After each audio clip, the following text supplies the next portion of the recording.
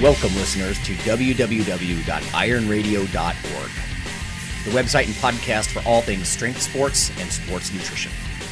With your hosts, Lonnie Lowery. Remember, Phil is like a gnarled old oak tree held together with scar tissue and bone spurs. Rob Fortney.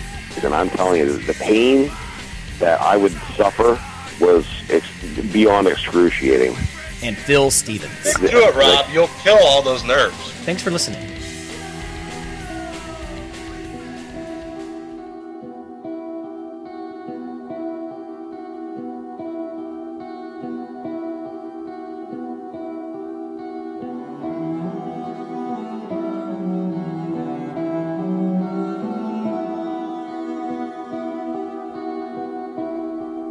Merry Christmas. This is Dr. Lonnie Lowery. I'm a licensed nutritionist. I'm a sports nutrition and exercise physiology professor of about 15 years, and I'm a former competitive bodybuilder. Hey, Merry Christmas also. It's Dr. Mike T. Nelson. I'm the owner of Extreme Human Performance, teach for Globe University, and on the editorial board for Strong Magazine, which actually I've been doing for a while, but I figured I'd throw that in there. Sweet. Cool. Yeah, we're mixing it up today. Yeah, that's right. Variety. We have a community episode on this holiday weekend, everyone.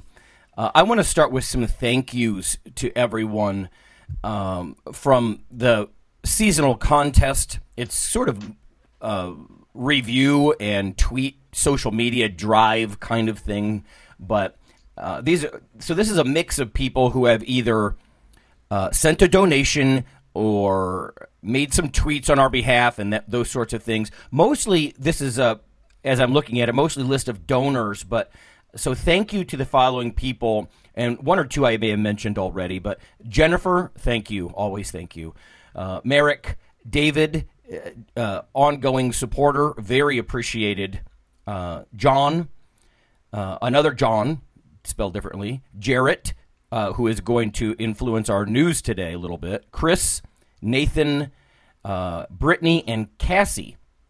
Thank you to all of you. That's not a comprehensive list. I know we also have ongoing supporting members, and you are not forgotten. In fact, I've been thinking about working on some stuff in 2017 just to thank you. Like maybe Dr. Nelson and I can do a little exploration side project of like something like low carb versus low fat dieting, or something that might be of interest, and just send you some free info. Yeah, so thank you very much for all the support. That's awesome. It is. It is.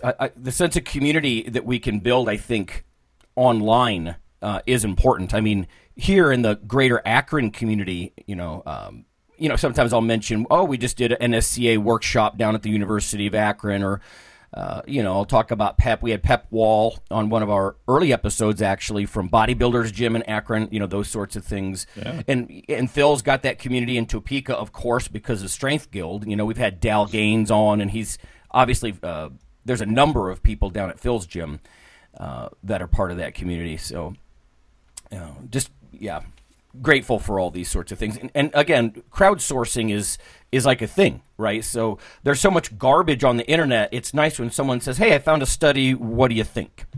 And then we can all sort of bounce it around from, whether it's an academic or a coaching or even a journalistic perspective. So let's get to some of those things. That's what we're going to focus on today. Just community in the sense of mails, studies that were sent, those sorts of things. Let me start with Cassie. She said it was okay to mention this. She says, Dear Lonnie and the brains and bulk of Iron Radio, I wanted to thank you for the show. My ex-boyfriend introduced me to the show a few months ago, and I can't get enough. Luckily, there are 6 years to go through. Keep her busy. Yeah, Cassie, I think in total we've got 8. I'd have to go look. Yeah. I myself am a clinical exercise physiologist. Oh, nice. And I work in a cardiology office in addition to being a novice powerlifter. I love the science behind the show and have even used it in making clinical recommendations to my patients. It's an easy way to keep up with the news and science for strength sports, especially since most of the research that crosses my desk is for cardiac rehab and testing as opposed to performance or recovery. I'm looking forward to my first meet in February. There we go. And your show has helped me prepare a ton mentally. My personal circle does not include a lot of experienced powerlifters, so your experienced perspectives are really helpful. As a novice powerlifter, I was wondering what your workout journals look like. Other than sets and reps, what kinds of notes in detail and what role does technology play in that? Are your lifting journals and food logs separate? Just wanted to say thanks for the show, Cassie from Boston. So, very nice. Yeah, very cool. I almost hesitate to ask you, Dr. Nelson, what you put in your journals. Do you go, I mean, because you use a lot of tech probably, but I don't know. What do you do? Yeah, I actually do both. Actually, I'm pulling up my journal here. I do the probably the only intelligent thing I ever did when I started lifting, other than the first year. I was actually writing stuff down, probably because I've always been that analytical.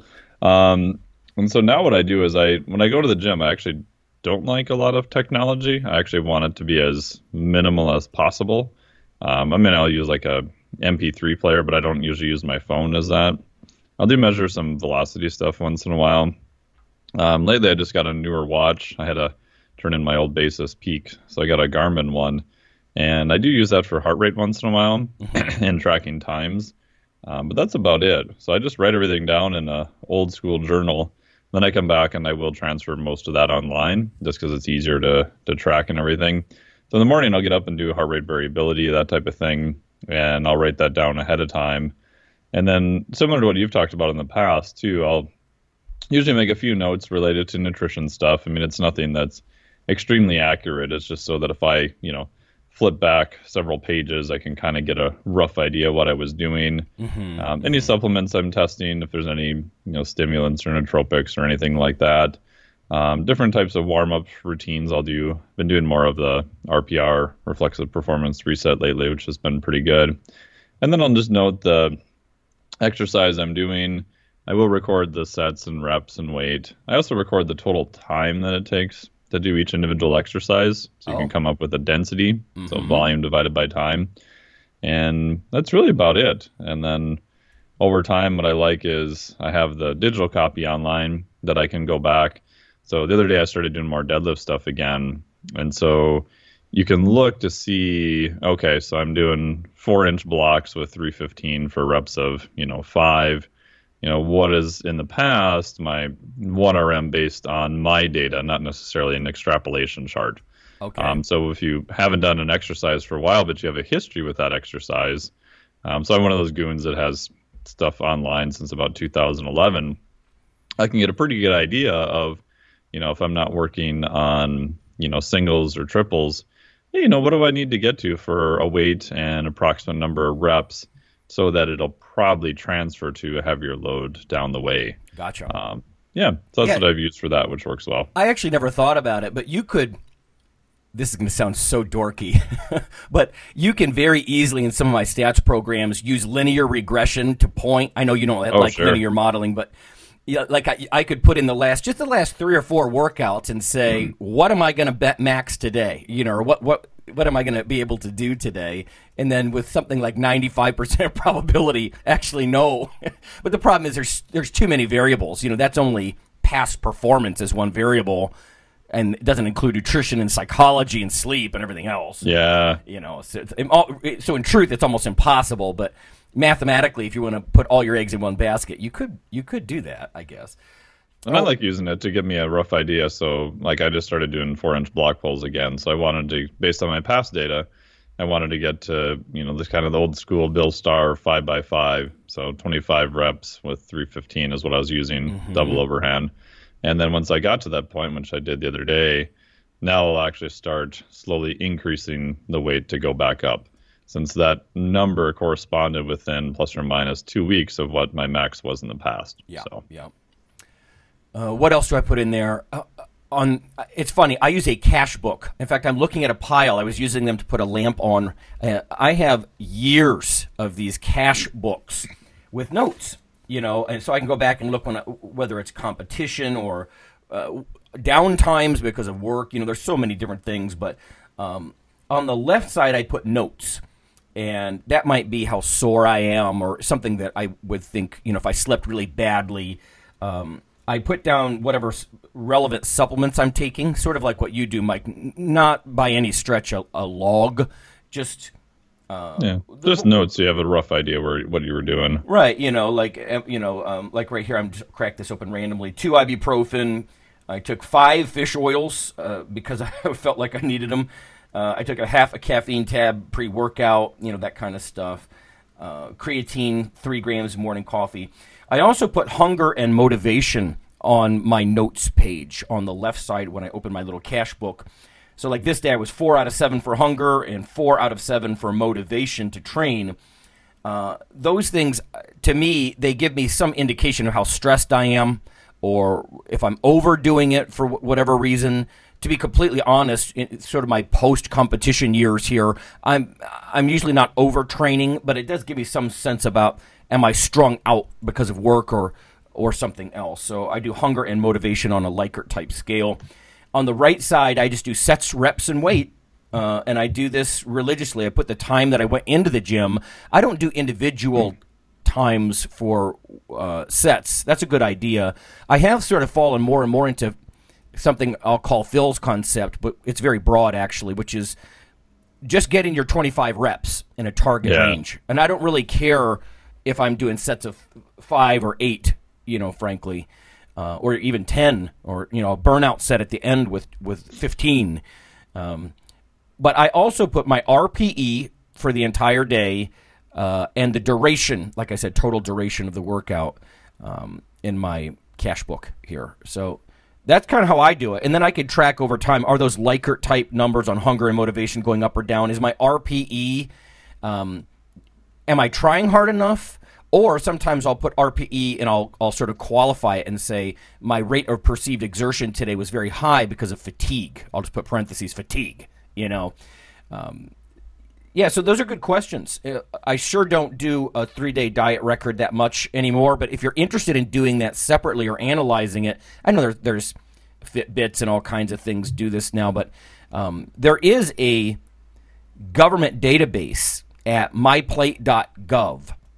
It's sort of the new MyPlate is the new food guide pyramid. If you're not familiar, they ditched the pyramid finally, but it's a free diet analyzer, and you can put in breakfast, lunch, dinner, and track yourself, and it's pretty cool. So, okay, let's switch this back and forth. I've got a couple more listener mails here, but Mike, I know you've got a couple. Yeah. Hey, Iron Radio crew. Just wanted to write and say thanks for all that you do. I have been lifting for a little over a year, and the podcast has been invaluable in helping me navigate the sea of bro science as I continue to learn about lifting and nutrition. I am a physicist, and I really appreciate the critical eye with which you view present information while still making it straightforward and easy to understand. I especially like that you take time to clarify and scientifically proven differences between how men and women should approach different aspects of strength training and nutrition. Instead of gifts for this Christmas, my boyfriend and I are donating to and volunteering with organizations we care about and asking our family and friends to do the same. I was happy to take this opportunity to become a contributing member and spread the word about the podcast via Facebook and Twitter and give you guys a much-deserved 5-star rating. Ooh. Keep up the great work, and I look forward to the informative and entertaining material that is sure to come in the next year. Signed, Brittany. Thank you, Brittany. That's really nice. That's awesome. Very cool. Cassie and Brittany both. It's nice to have people that are science-minded. Not just, of course. It's great to have all kinds of perspectives, but that's that's fun that they appreciate that sort of thing, because I don't want to speak for them, but I'm guessing sometimes the bro science will grate on them. Like, oh, God, that's not how that works, or that's not evidence. What? Stuff like that. So, good stuff. Yeah. Let me fire one. I'm going to leave this anonymous. Long-time listener of the show, and I really appreciate my banter with this gentleman back and forth. He says, always a pleasure. Keep the caffeine research coming my way, because sometimes I'll send some stuff. So you know who you are already. He says, I'm 50 in March. I was doing CrossFit for a while. I still am for metabolic conditioning, but I have a different, a real goal. Currently bouncing back from a 2-month layoff because of, you said work, kids, life, middle-aged guy, etc., overworked, I guess. Let me lay out where I am and my goals, and you can tell me if I'm being reasonable to hit this year's goals by year's end. Okay. So he gives some squat, dead, press, overhead press, I think, and bench numbers. So he's got a goal here. His goals this year exceed his previous maximum. Okay, so his previous, like his PRs, happened about 2 years ago. So just to keep this simplified, just know that his previous maxes are not as high as these new goals. Okay, so right now he's squatting 285, and he wants to hit 405 in the squat by the end of 2017. So that's, in my opinion, that's pretty lofty. He hasn't gotten within 30 pounds of that in the past. So I will say this about squats. Rob and I used to say this all the time. There is straight up, legitimate, maybe 3 or 4 guys in any given gym. Certainly you can count on one hand the number of guys in any gym who can legitimately squat 405. Oh, yeah. 4 plates on a side is heroic. And I just want you to know that. I think he does. So if you're going to go from 285 up to that, I would think that might be a little high. But who knows? Because you have been over 350 before in your squat. He gives some deadlift numbers. It's harder for me to comment on the deadlift numbers. My dead sucks.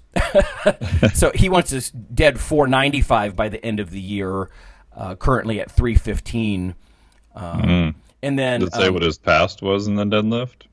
Yeah, he got up to 405. Oh, okay.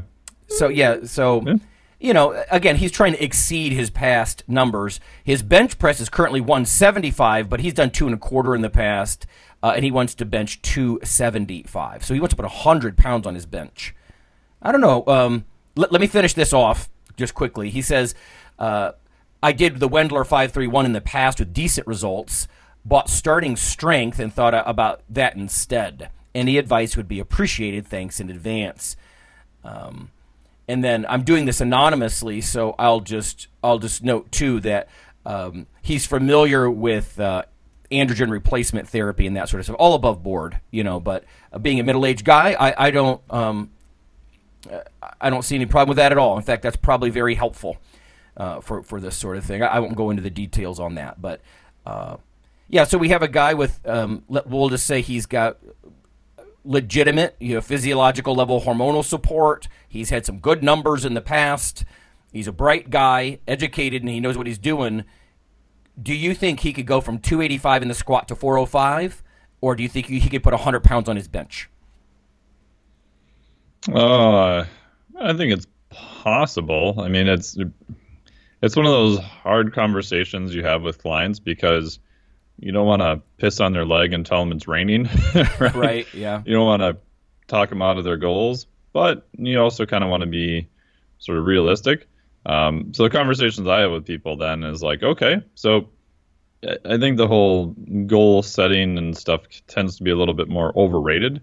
I think I view it more as what is your intention and what is your direction, right? So if you're telling me that you want to increase basically your deadlift, your squat, and your bench, then cool. We know what direction to go, and we know what lifts to focus on. So let's kind of start moving in that direction, and then let's kind of see where you end up, right? Because it's, the old quote is prediction is very difficult, especially about the future, right? The Niels Bohr quote. So that's kind of what I would do. The other part, too, is that you may kind of have to decide at some point which one do you want to specialize on for a period of time. Since he's kind of regaining some older strength, you could probably do all 3 at the same time. And granted, there's tons of powerlifters who train using, DUP and different types of splits where they're really focusing on all 3 lifts. That's a good point. And you can make progress, on all 3. But I think at some point it's rare that I've seen people get to a higher level by making progress at the same rate on bench, squat, and deadlift. So maybe usually make one his baby? Is that what you're saying? Yeah. Yeah, it just seems like one of them is going to go down and the other two are going to go up, right? And sometimes squat and deadlift kind of follow each other, and sometimes they're opposites and that type of thing. So once that starts happening, then you have the discussion of, okay, you want to focus on, one with a little bit more emphasis for a period of time, and then kind of rotate back to the other ones. Yeah, it's good advice. What's your thoughts? My thoughts are, I think, similar. I just took a different approach. When I was back in grad school, I was in a behavior modification class, and I think that influenced this. In fact, I might have even put this in that protein book on some level just to sort of formalize it. But I used to draw a block arrow up a sheet of paper. I would put where I am at the bottom, and I would do it with body weight. Because I wanted to crash through some barriers, but you could very easily do this with weight on the bar. But I would put where I am at the bottom, and then I would put my goal at the top. Now, this is important. Whatever goal I chose for myself at the top, I would take 20% off of it and make that the sort of the goal. And then my original thought would become a stretch goal, if that makes any sense. So, for example, he wants to put 100 pounds on his bench press. That would be a stretch goal. But the real goal will just be 80 pounds on top of what he's currently doing, if that makes any sense. And the reason I would take that 20% off is because it helps with realism, and it helps with that cycle of dominance that Fortress used to talk about. It helps guarantee success, and then you're like, hey, I met the goal. Now I'm after the stretch goal. And then you're just feeling like a stud, So when I would make that block arrow, though, then I would cut it in half midway up the page, and that would be halfway to that 80-pound gain, so it'd be 40 pounds above my baseline. And then I would cut in half again the top part of the arrow and the bottom part of the arrow, if you can visualize this. So I would have quarter goals. So now I've got goals. Let's say you've got a whole year. This arrow is a year. The middle of the arrow is 6 months, and then you've also got these little 3-month minor tick marks, and those are very helpful to me. And you could keep cutting that in half, dividing it in half, to get finer and finer granularity on the arrow. And it helps keep you on track, right? So, like, if you're not 40 pounds heavier on your bench press by 6 months, you're doing something wrong. You need to readjust your course because you're not going to make your 80-pound goal, right? So, that kind of stuff. So, so that would be my tip for this gentleman is shave 10 or 20% off of your goal. Make what your goal on this email, the stretch goal, make your official goal, like you could feel good about, 20% less or so, and then do that arrow chart and keep, again, cutting it in half so you can get short-term goals met and know that you're on track, so. Yeah, I like that. And one other quick thing, too, is that what I'll do is take something similar to what you have there, and then on a day-by-day or week-by-week basis, especially if I have clients that are really busy, then we'll map out what are the behaviors that drive those goals, and that the completion of the behaviors is the main thing they're quote-unquote graded on. I love it. Right? Yep. So yep. That's, getting to the gym, it's getting your protein, sleep, recovery, whatever, right? Because one, those are the things that you can physically control. And then if you're doing all of those, we know, okay, yeah, you're knocking it out of the park and all those. And, maybe you're behind on your performance goal a little bit. That tells me, okay, let's try a slightly different approach. Where if you're hitting those at like 60%, it's like, well, I don't know. Maybe everything is perfect and we just need more execution. So it allows you to figure out what it is. And then it also allows them to work on the things that they can control. Because you could do theory the perfect bench press program and maybe only put 30 pounds on your bench press in, a year or whatever, right?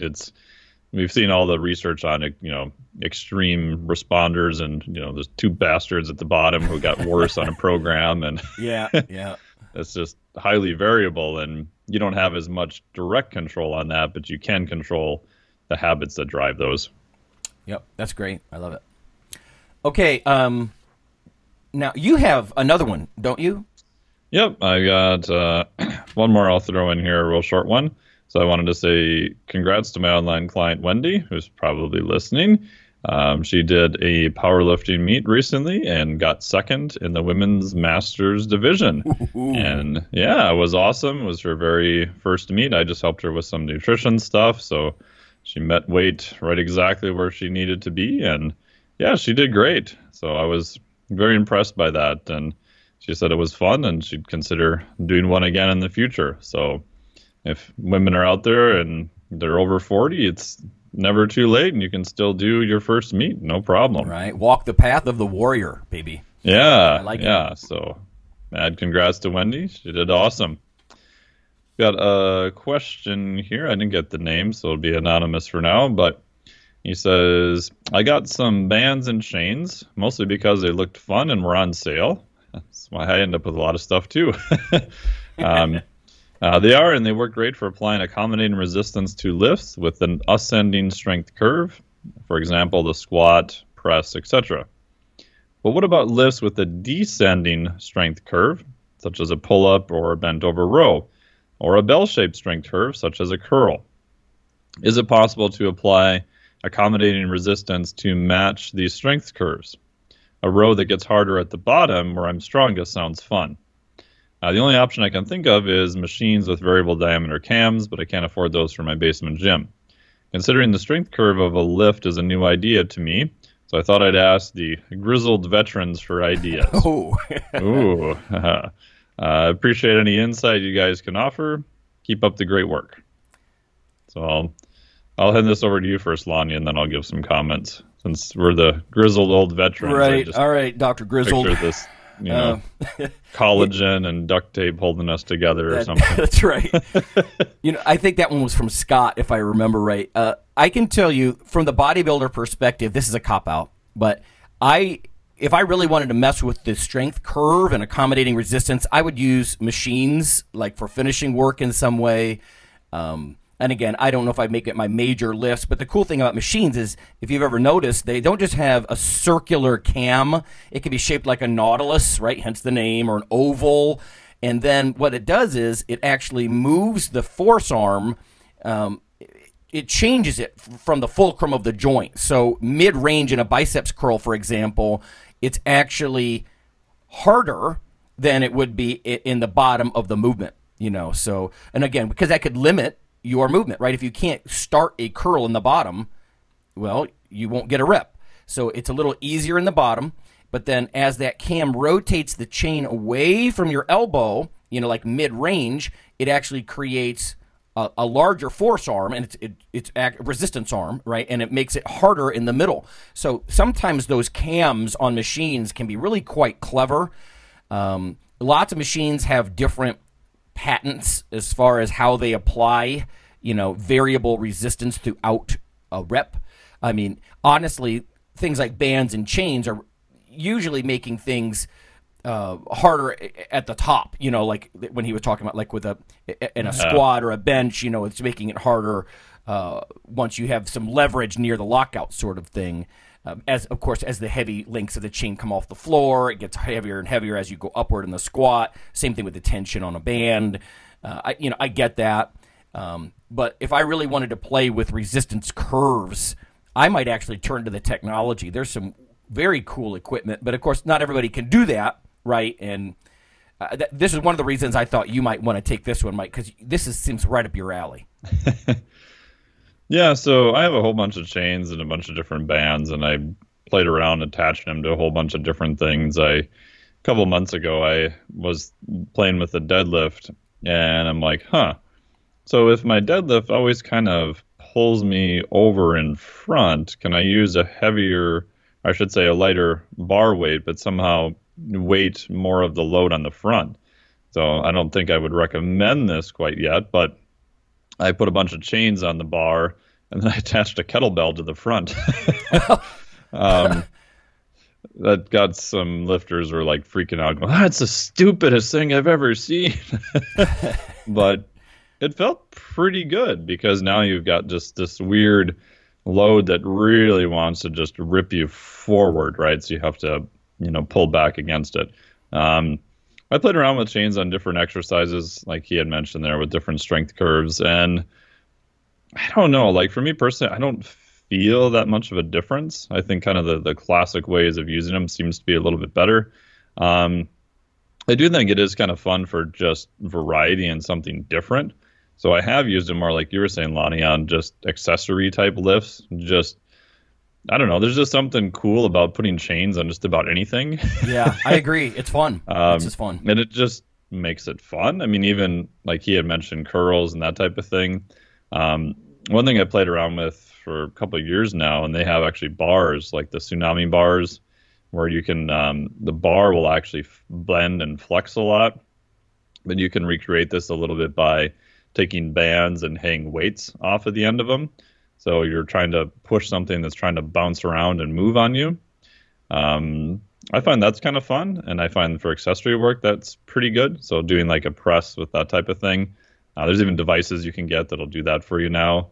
I also like doing them with moving exercises. So I'll take like a Zercher squat, where you're holding it in the crooks of your elbows, and then I'll hang light kettlebells off the end, off of bands. So now the person has to walk while holding the bar in front and their elbows, and the kettlebells are bouncing around on both sides and stuff. It's brutal. Creative. Because even a lightweight, because now when you're walking, they're going, kind of all directions and that kind of stuff.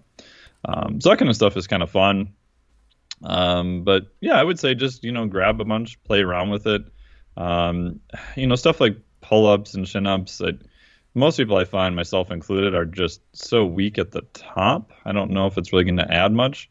But a version I stole from Max Shank years ago is he'll set it up so that you have a lighter weight, or people who are pretty advanced at a pull-up or chin-up.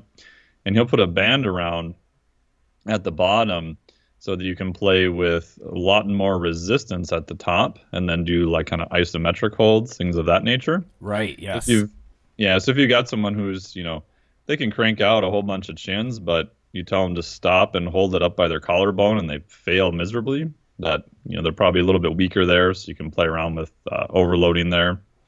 And then, last thing, like you said, Lonnie, because I'm teaching biomechanics actually next quarter again. So similar example I use for students all the time is, if you've done just a lot of old school straight weight, like go to your gym and actually just play with a cable machine. They're like, what? Because like you were saying, with a simple, bicep curl, at the top, when you're looking at just using a barbell, because of the angle, it's pretty easy to hold, right? Anyone who's done a curl, I can hold it at the top. It's pretty easy. But now try to hold the top with a cable attachment, especially with a low pulley, and you find there's a lot more force because you're using the cable in that position. Yeah. So I think even if people just add in some cable work for their accessory stuff, they'll find that if they're not used to it, it's a little bit harder than what they figured it would be. Yeah, it's almost, in fact, I'm glad you weren't born in the dark ages, Mike, because a lot of these things they're almost torture. Like you're devising, like, how do I brutalize myself or the client maximally? And whether you're engineering the cam on a device, you're hanging kettlebells off of things. It's just funny. These are all ways, like, how can I maximally punish the muscle? It's just funny. But pretty much, yeah. The kettlebell thing came about just as years ago because I was doing Zerchers, and I'm like, oh my god, a Zercher squat sucks. Well, how do you make it worse? Well, let's see if I can walk with it, right? The old school strongman stuff. And then I'm like, okay, so what if I could walk with something that moves around as I'm trying to walk with it, and moves more the faster I walk? Oh, I'll just hang kettlebells with bands off the end of a bar. It's insane. Yeah. Before we go to break, let me revisit one thing, because you touched on it. If you don't have access to machines and fancy technology sorts of things, just isometric pushes in sticking points. It's just so fun sometimes to mix things up. You could set a power rack just with just at the right, like, let's say your sticking point in the middle of your bench.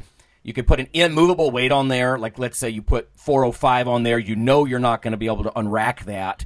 And try, just do maximal isometrics in certain portions of your range of motion. That way you can work on where you're weak. And that's kind of stuff is fun too. Yeah, and last thing I would agree with that, you can do like a pin press, right? So I'll take even unloaded bar, maybe have a bottom pin and a top pin. So that way, one, you don't have to load any weight, and then two, they don't have the sort of visual thing of them failing at a weight, but it's the same idea. Yeah. And the last thing too with the cables, if you don't have access to cables, you can rig up bands in all sorts of ways, and they're kind of like a poor man's cable, right? Because bands, like as you mentioned, will actually get harder towards the end, which is a little bit different than using a chain. All right, we are going to go to break, everybody. We come back, we've got yet more mail and studies, including what I promised last week, some stuff from John and Jarrett on, there was a cocky comment on Twitter, like, protein causes cancer, with a question mark. And so we'll be back in just a bit and tackle that.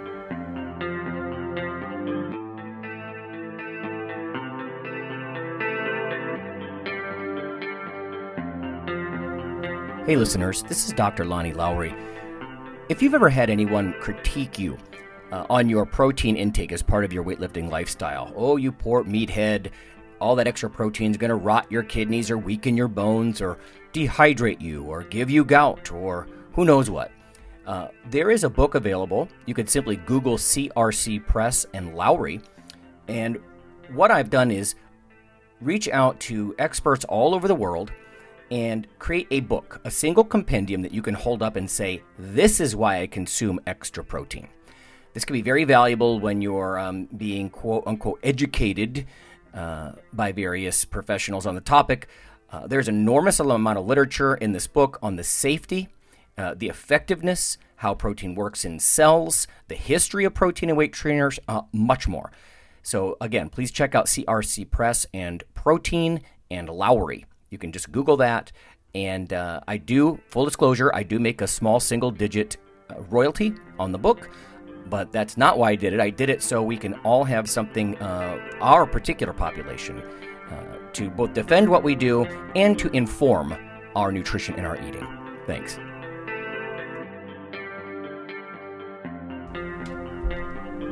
Fall and soon winter will be upon us. As the holidays approach and your thoughts turn to giving, please consider your friends here at ironradio.org. Over the past several years, there have been hundreds of listener comments hoping that Iron Radio stays on the air for years to come. Iron Radio is here for you. But as with any public radio type format, the show is listener supported. That's where you come in. For just $4 per month, you can become a supporting member, keeping your weekly dose of education, experts, and gym talk flowing.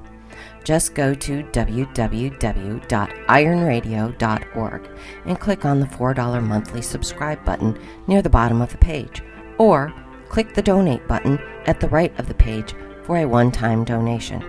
You are the Iron Brotherhood and Sisterhood.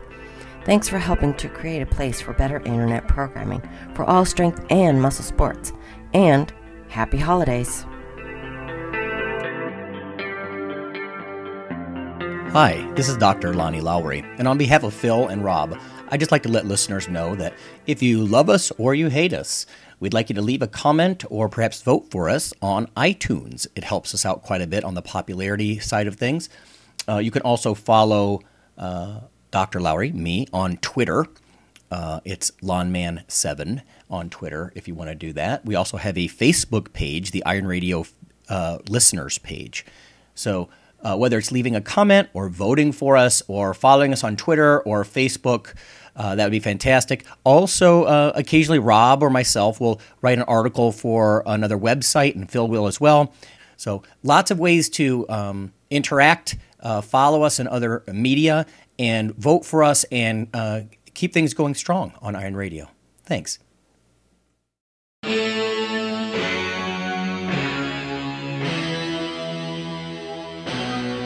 Like your weekly fix of Iron Radio?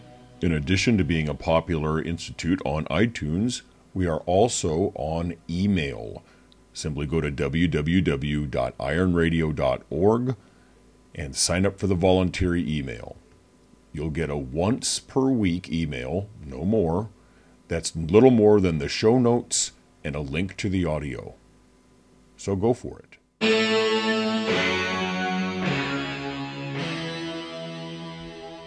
Okay, happy holidays, everybody. we're back. It's Doctors Nelson and Lowry, and we are continuing looking at comments and studies from the community, that sort of thing. This first one I want to address is from Rob, not Rob Fortney, but he says, "Hey guys, love the show. Been listening for about a year. I recently fell behind and have been slowly catching up, and I just finished the recent episode on supplements. I mostly work out in the morning, so I just use coffee as a pre-workout, but on certain days I can only make it at night. I try to switch it up on those days with a store-bought pre-workout, but after that episode, I would like to look into making my own. Would appreciate if you could hit me back with some ideas or an article to steer me in the right direction. Also keep in mind that I am currently 6'7", 290 pounds. Oh, so Rob's a big dude. Yeah. A very big dude. So I need a lot to get the juices flowing. Keep it up, Rob." Now, let me just preface this by saying I did send Rob an article that I was asked to write, just a lay magazine article on pre-workouts and some of your different options. But having said that, this sounds like a good one for both of us to banter about. So, Dr. Nelson, if you could make your own, how would you put together your own pre-workout? Yeah, so at a base, I would probably use a carbohydrate like Vitargo or something that's absorbed pretty rapidly. Probably a faster whey protein, maybe even a hydrolyzed protein. Like we talked about on the show with Justin, it seems to be tolerated by more people. We got enough carbohydrates in there, it doesn't taste too horrible. So the profile for that absorption is going to be a little bit faster, so you don't have to take them at different times. You can get into debate later about the kinetics, if it actually matters or not. But caffeine, as you know well, Lonnie, there's tons of data showing that helps. There's some pretty good data now on citrulline malate, but yeah, you probably need a pretty high dose. You're probably looking at 6 to 8 grams, probably somewhere in there, which is pretty high compared to what's in most pre-workouts. After that, he had mentioned that he works out at night. So one thing I've been trying to play around with for a couple of years now is that if, I lift at night once in a while, most of the time it's during the day, but I've got clients and other people who lift at night. And if there's anything that can help performance at night that's not like directly stimulatory based, such as caffeine. Yeah. And what I've played around with lately is aniracetam, which is a derivative of a piracetam or racetam nootropics, and then also alpha GPC. So I've used both of those just for myself, like about a quarter teaspoon of just the raw powder, and it definitely seems to help. There's not that much data at all on them for performance. There's a couple interesting studies on alpha GPC, but mechanistic wise, it kind of makes sense. So that's what I've been using lately on just like the higher, let's say more performance-based days. So days you're doing more of a max lift or things of that nature. And so far it seems to work. If anyone else is using that, let me know. I haven't seen that necessarily as a combination in many pre-workouts yet. But someone, if they do steal this idea, just, give me some credit or send me some money so I can take a kiteboard vacation. There you go. Yeah, I automatically started thinking adequate caffeine, right? I mean, I've actually read reviews where they said regardless of what's in energy drinks, caffeine is the active ingredient and everything else is sort of superfluous, really. Now, I don't know about completely superfluous, but first thing is research is pretty clear. You need 5 or 6 milligrams of caffeine per kg of body mass. So that's a lot of caffeine. So if he's a 300-pound dude, what type of dose is that looking like for him, for people listening in? Well, let's see. At 220, he would need 600 milligrams. So he would need 3 Vivarin if he weighed 220. Yeah. So he would probably need like 4, 3.5, 4 Vivarin. That's too much. That's a lot. At some point, I think that per kg, just like it does with some of those bench charts, that predict your benching, that it breaks down in extremes. Yeah, and Rob, this will make you feel good, but you are officially extreme, brother, in your size. So trying to follow that 5 or 6 milligrams per kg might be unrealistic for you. So there's some other things that you can add. I actually like to add, if you want the herbal route, it'd be willow bark or just aspirin. There's some indication that it may prolong some of the stimulant qualities, like the old, ephedrine, caffeine, aspirin stack that was so popular years ago. Is that for pain tolerance a little bit too, Lonnie, or I sort of central effects maybe? Yeah, I think it's cellular as far as prolonging, the cyclic AMP and keeping in the cell, everything in the cell kicking. For me, yeah, it's also some of the analgesic stuff. Yeah. Single amino acids are neat to play with at different times of the day. Single amino acids have pharmaceutical-like effects. And so, like, for example, I've been playing lately with theanine, 100 milligrams. Yeah. That by itself is a relaxant, and I've actually consulted for companies and I remember one guy was saying, why would you put that in a stimulant, in a pre-workout? And I very silently, I didn't even argue with the guy. I just blasted him like 6 papers on theanine working to help with focus and concentration and that sort of thing. But because it's a relaxant by itself, it might be something neat to add if you're going to have a strong cup of coffee before you lift, like at 6 p.m. or something. You could do something similar. I mean, Red Bull and a lot of energy drinks will do that with taurine, the amino acid. Again, by itself has more relaxant type qualities. Tyrosine, if you want to kick it up a notch, your body uses tyrosine to build catecholamines, right? Epinephrine, norepinephrine, right? Adrenaline, noradrenaline, and dopamine. And at first I was very skeptical that, oh boy, you think I could just eat tyrosine and I would have more epinephrine? But I have done 24-hour urine collections in the lab with supplements that contain tyrosine, and you do, in fact, get elevations in urinary, it's called metaphrine. It's a metabolite of adrenaline. So if you want dose of tyrosine were you using, just out of curiosity? Because I found that it's generally relatively high.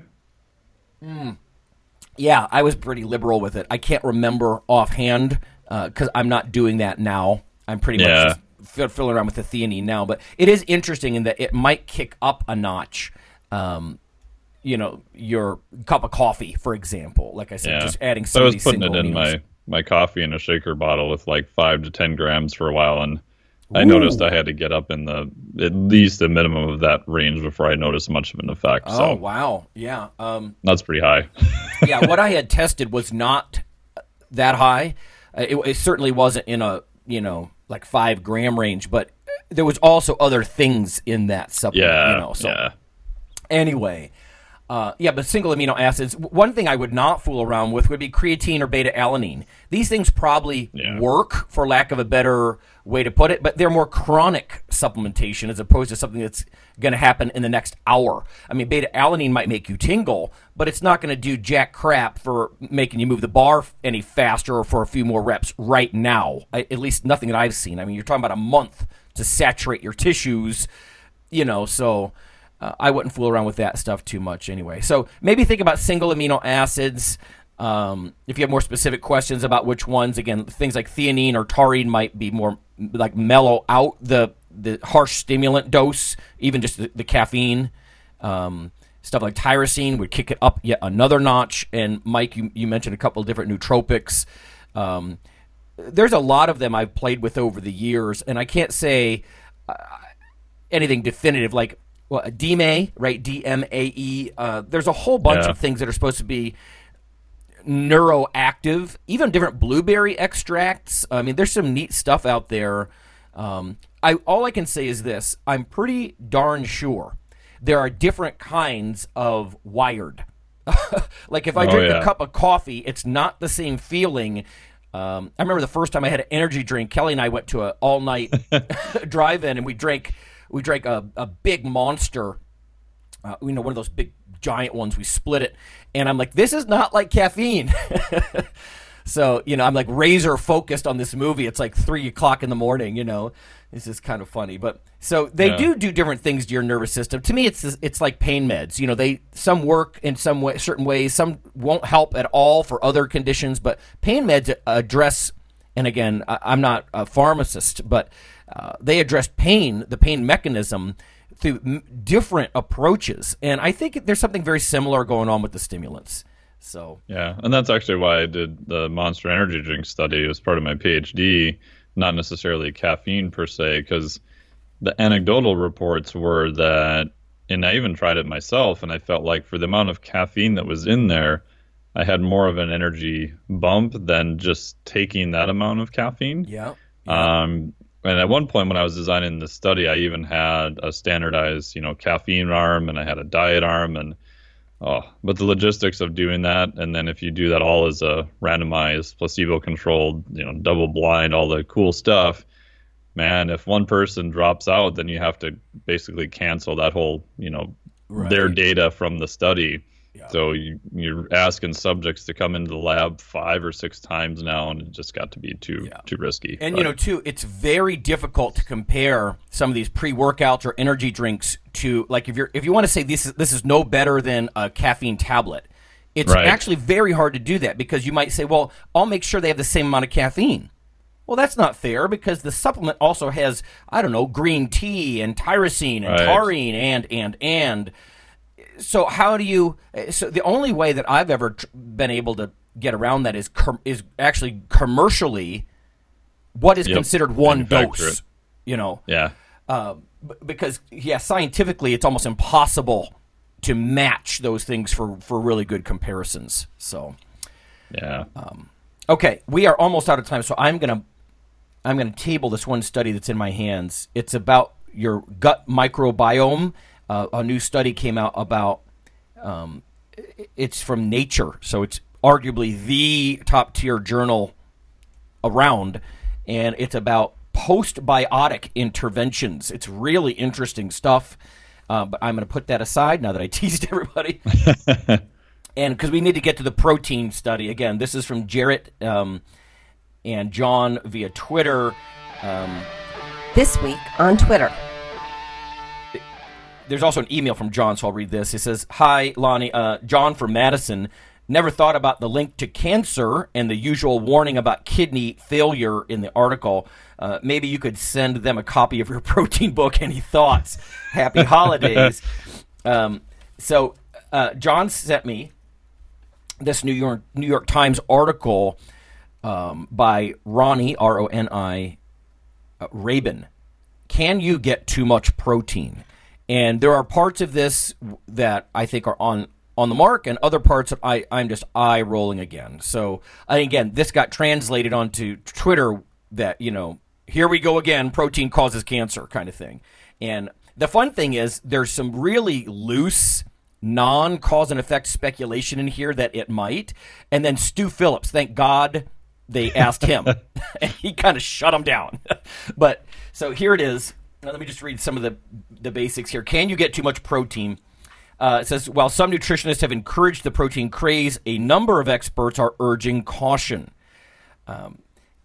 It says they point out protein powders are a relatively new invention. Now, I'm not sure how familiar Ronnie is with this, but yeah, if new is 50 years.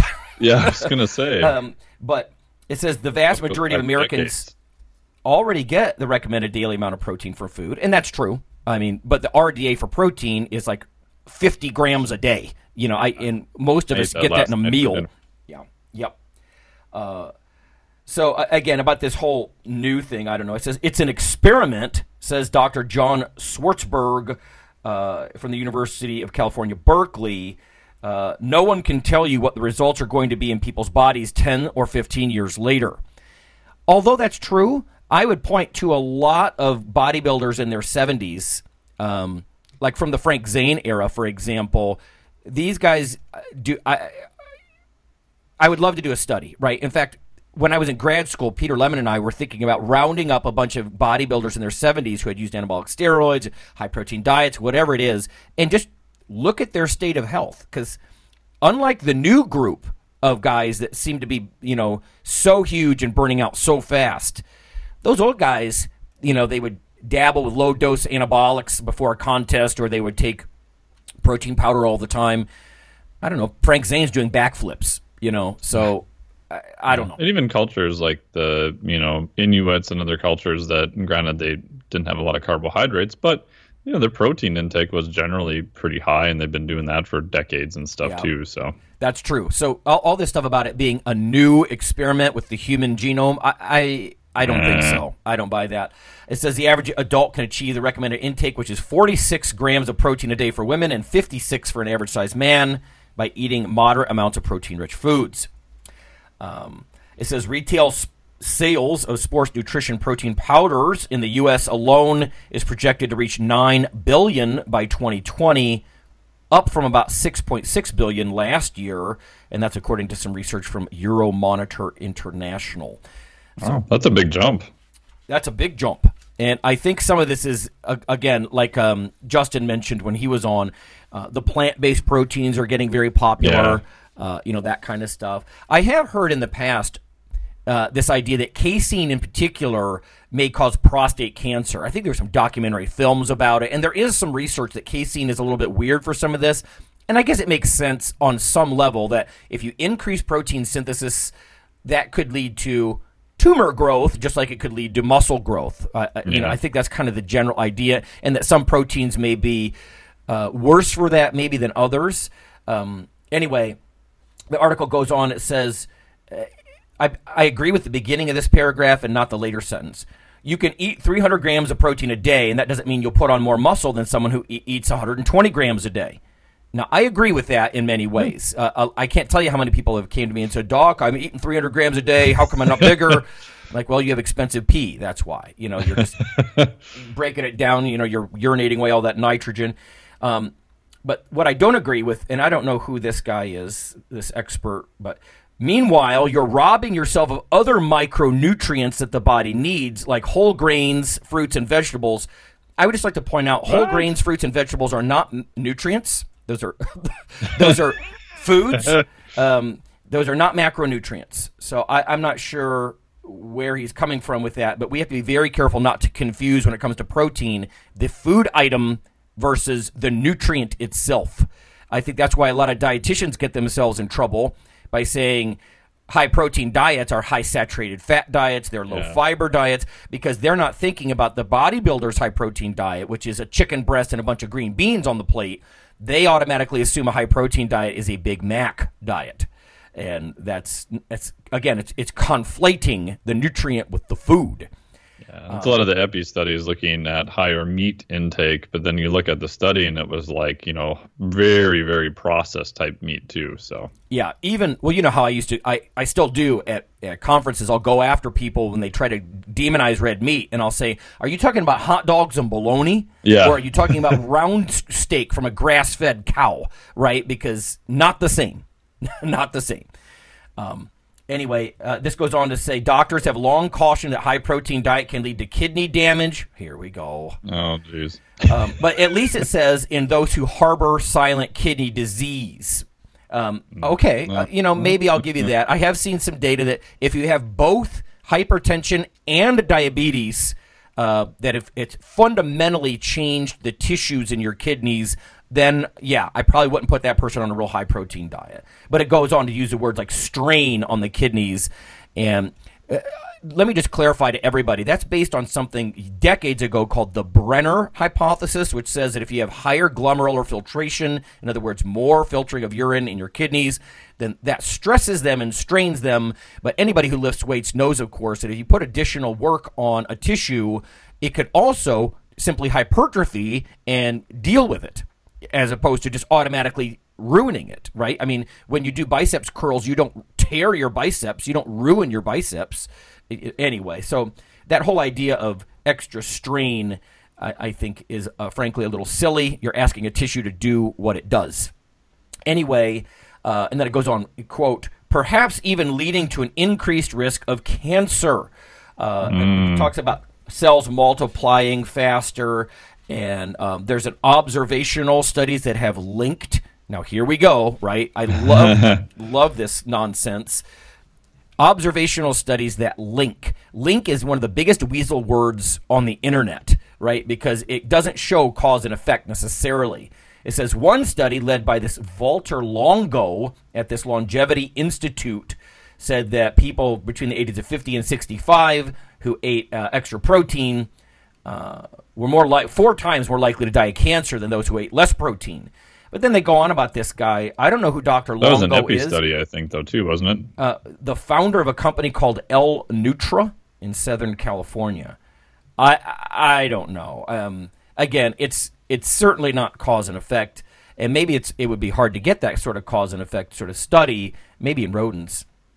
It says skeptics dismiss these observational, right? So these non-cause and effect things. However, and then Stu Phillips says, Dr. Stu Phillips, and we got to get Stu on the show. Yeah. He's really fun to listen to as well. Oh, yeah. He says there's a distinction between what is absolutely minimally required, in other words, like the RDA, and a more optimal intake level. And I think that's been one of his mantras over the years is the RDA is based on some bare minimums, and I'm not going to get into the factorial method and all the ways, old nitrogen balance studies or the way they used to do this, but a lot of isotopic studies do suggest the RDA might be minimal to prevent disease, for example, or massive catabolism, but it's not optimal, and we do need to separate minimal from optimal. But then, again, maybe flailing around, she goes on, the author, a Consumer Reports test of 15 protein powders back in 2010 said that they found arsenic, lead, cadmium, and mercury in some of the products. Well, again, some. Yeah, which ones? Right? Isn't that the crux of it? So, like, for example, I would argue some of the bigger companies that have a lot to lose, I can all but guarantee you're not going to find heavy metals or other contaminants in some of the big boy stuff. Is it rarely happening? Sure, I'm sure it does. Does it happen often with fly-by-night companies? Yeah, it probably does. But if you go to some of the bigger, more reputable companies, and there's a ton of them out there now, Optimum, Ultimate Nutrition, the Biotest guys make good stuff. You can just go down this huge list. EAS, I don't always like what they do with their proteins, but I highly doubt it's contaminated. Yeah. So everything from cancer to contamination to kidney strain is in this piece, and it just won't go away. And the reason that this really lit me up, and I know we're over time here, is that locally, our local CBS channel, Channel 19, ran a piece, quote unquote, warning women who are using protein for weight control against high protein diets. Oh no! Oh boy! So what are they supposed to eat? Back to square one again. Right. Oh, I know, right? So to me, this is sort of like there are certain science arguments in schools, and I'm not going to go into some of these different ones about evolution and other things, but it's an ongoing. You just have to be vigilant. It's an ongoing test because this stuff keeps resurfacing. I wouldn't think, after what the science has clearly shown about benefits to bone density, no risk to healthy kidneys, et cetera, that we would still keep seeing this crap. But again, that's what happens. Sometimes you'll get some of these journalists, even in somewhere like the New York Times, and they're sort of pulling quotes, and it's not necessarily a balanced investigation, I think. So yeah, is it one of those things that Lou Schuler calls the zombie myth? Like the myth that just never wants to seem to die. Good, yeah, that's exactly it. So, my estimation, like I said, is that there is some weird stuff about casein, and when I had a student come by my office, he saw a documentary in another class, and he's like, "Oh my God, milk causes prostate cancer," and I'm like, "I understand there's some real studies." I said, "You're a young man. You need high quality protein and some of those other nutrients like vitamin D that are fortified in that milk. Don't panic." Don't panic, Yeah, and plus, if it was really that bad, we'd have some pretty impressive data showing that it's that bad for, how much milk is consumed in the U.S. Yeah. I did hear a quote last year that really shocked me. There was a guy, I think he's an NIH researcher. He was from India, and he was saying, why would anybody drink something as unhealthy as cow's milk? And it made me almost think that there are cultural issues at work here. To him, there's probably a lot of healthy things you could eat in your diet, and you wouldn't have to do that.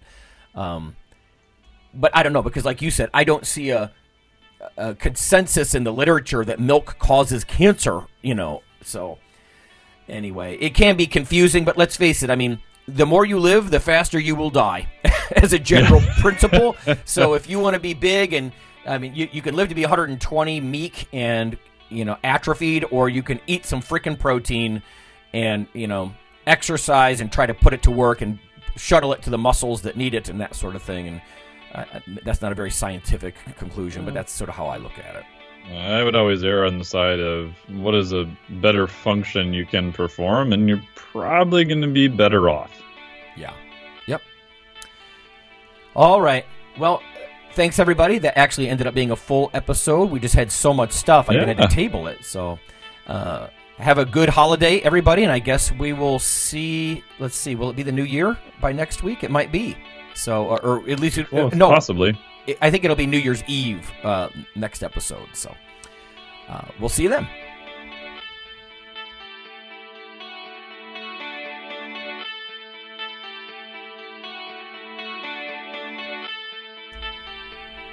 Hey listeners, have you seen the store at ironradio.org? There are 3 halls in the store. One for Phil, one for Fortress, and one for myself, Dr. Lowry, and they're thematic. So you can go into our Halls of Iron store and choose based on your goal. If you need something to learn or read or something nutritional, you can look in my store, Lonnie's store. If you want something about injury prevention or competition, then take a look at Phil's Hall of Iron. And if you want something about motivation or daily training, Fortress's Hall has what you're looking for. There are some fun, heroic descriptors as you browse through the stores. We try to make it a little more fun than the average boring online store. And whether you're a novice lifter or someone more experienced, you can take heart that you're not wasting your time. The things that we put in each Hall of Iron are actually based on our own recommendations. Protein powders that we know to be good, knee sleeves, wraps of some kind, things that Fortress uses in his own training. The stuff you see, is good. This way you don't waste time. So check out the Iron Radio store at ironradio.org and let us know what you think on the forums, and certainly you can request products and we will screen them before they go in. So thanks for listening. Iron Radio is accepting donations. If you like what we do, the professors, the scientists, the bodybuilding show promoters, the athletes themselves in powerlifting and bodybuilding, please consider making a donation or maybe buying something from the ironradio.org store. We also are accepting supporting members. So for $4 a month, which is frankly less than the bank sneaks out of your account in fees, you can step up and support a form of sort of public radio for the bodybuilding and powerlifting and strength community. The Iron Radio podcast and all of the audio on ironradio.org is for informational purposes only. If you're interested in starting a diet or exercise program, it's important to check with your physician. Also seek the help of registered dietitians, athletic trainers, and qualified exercise physiologists in order to make the progress that you need.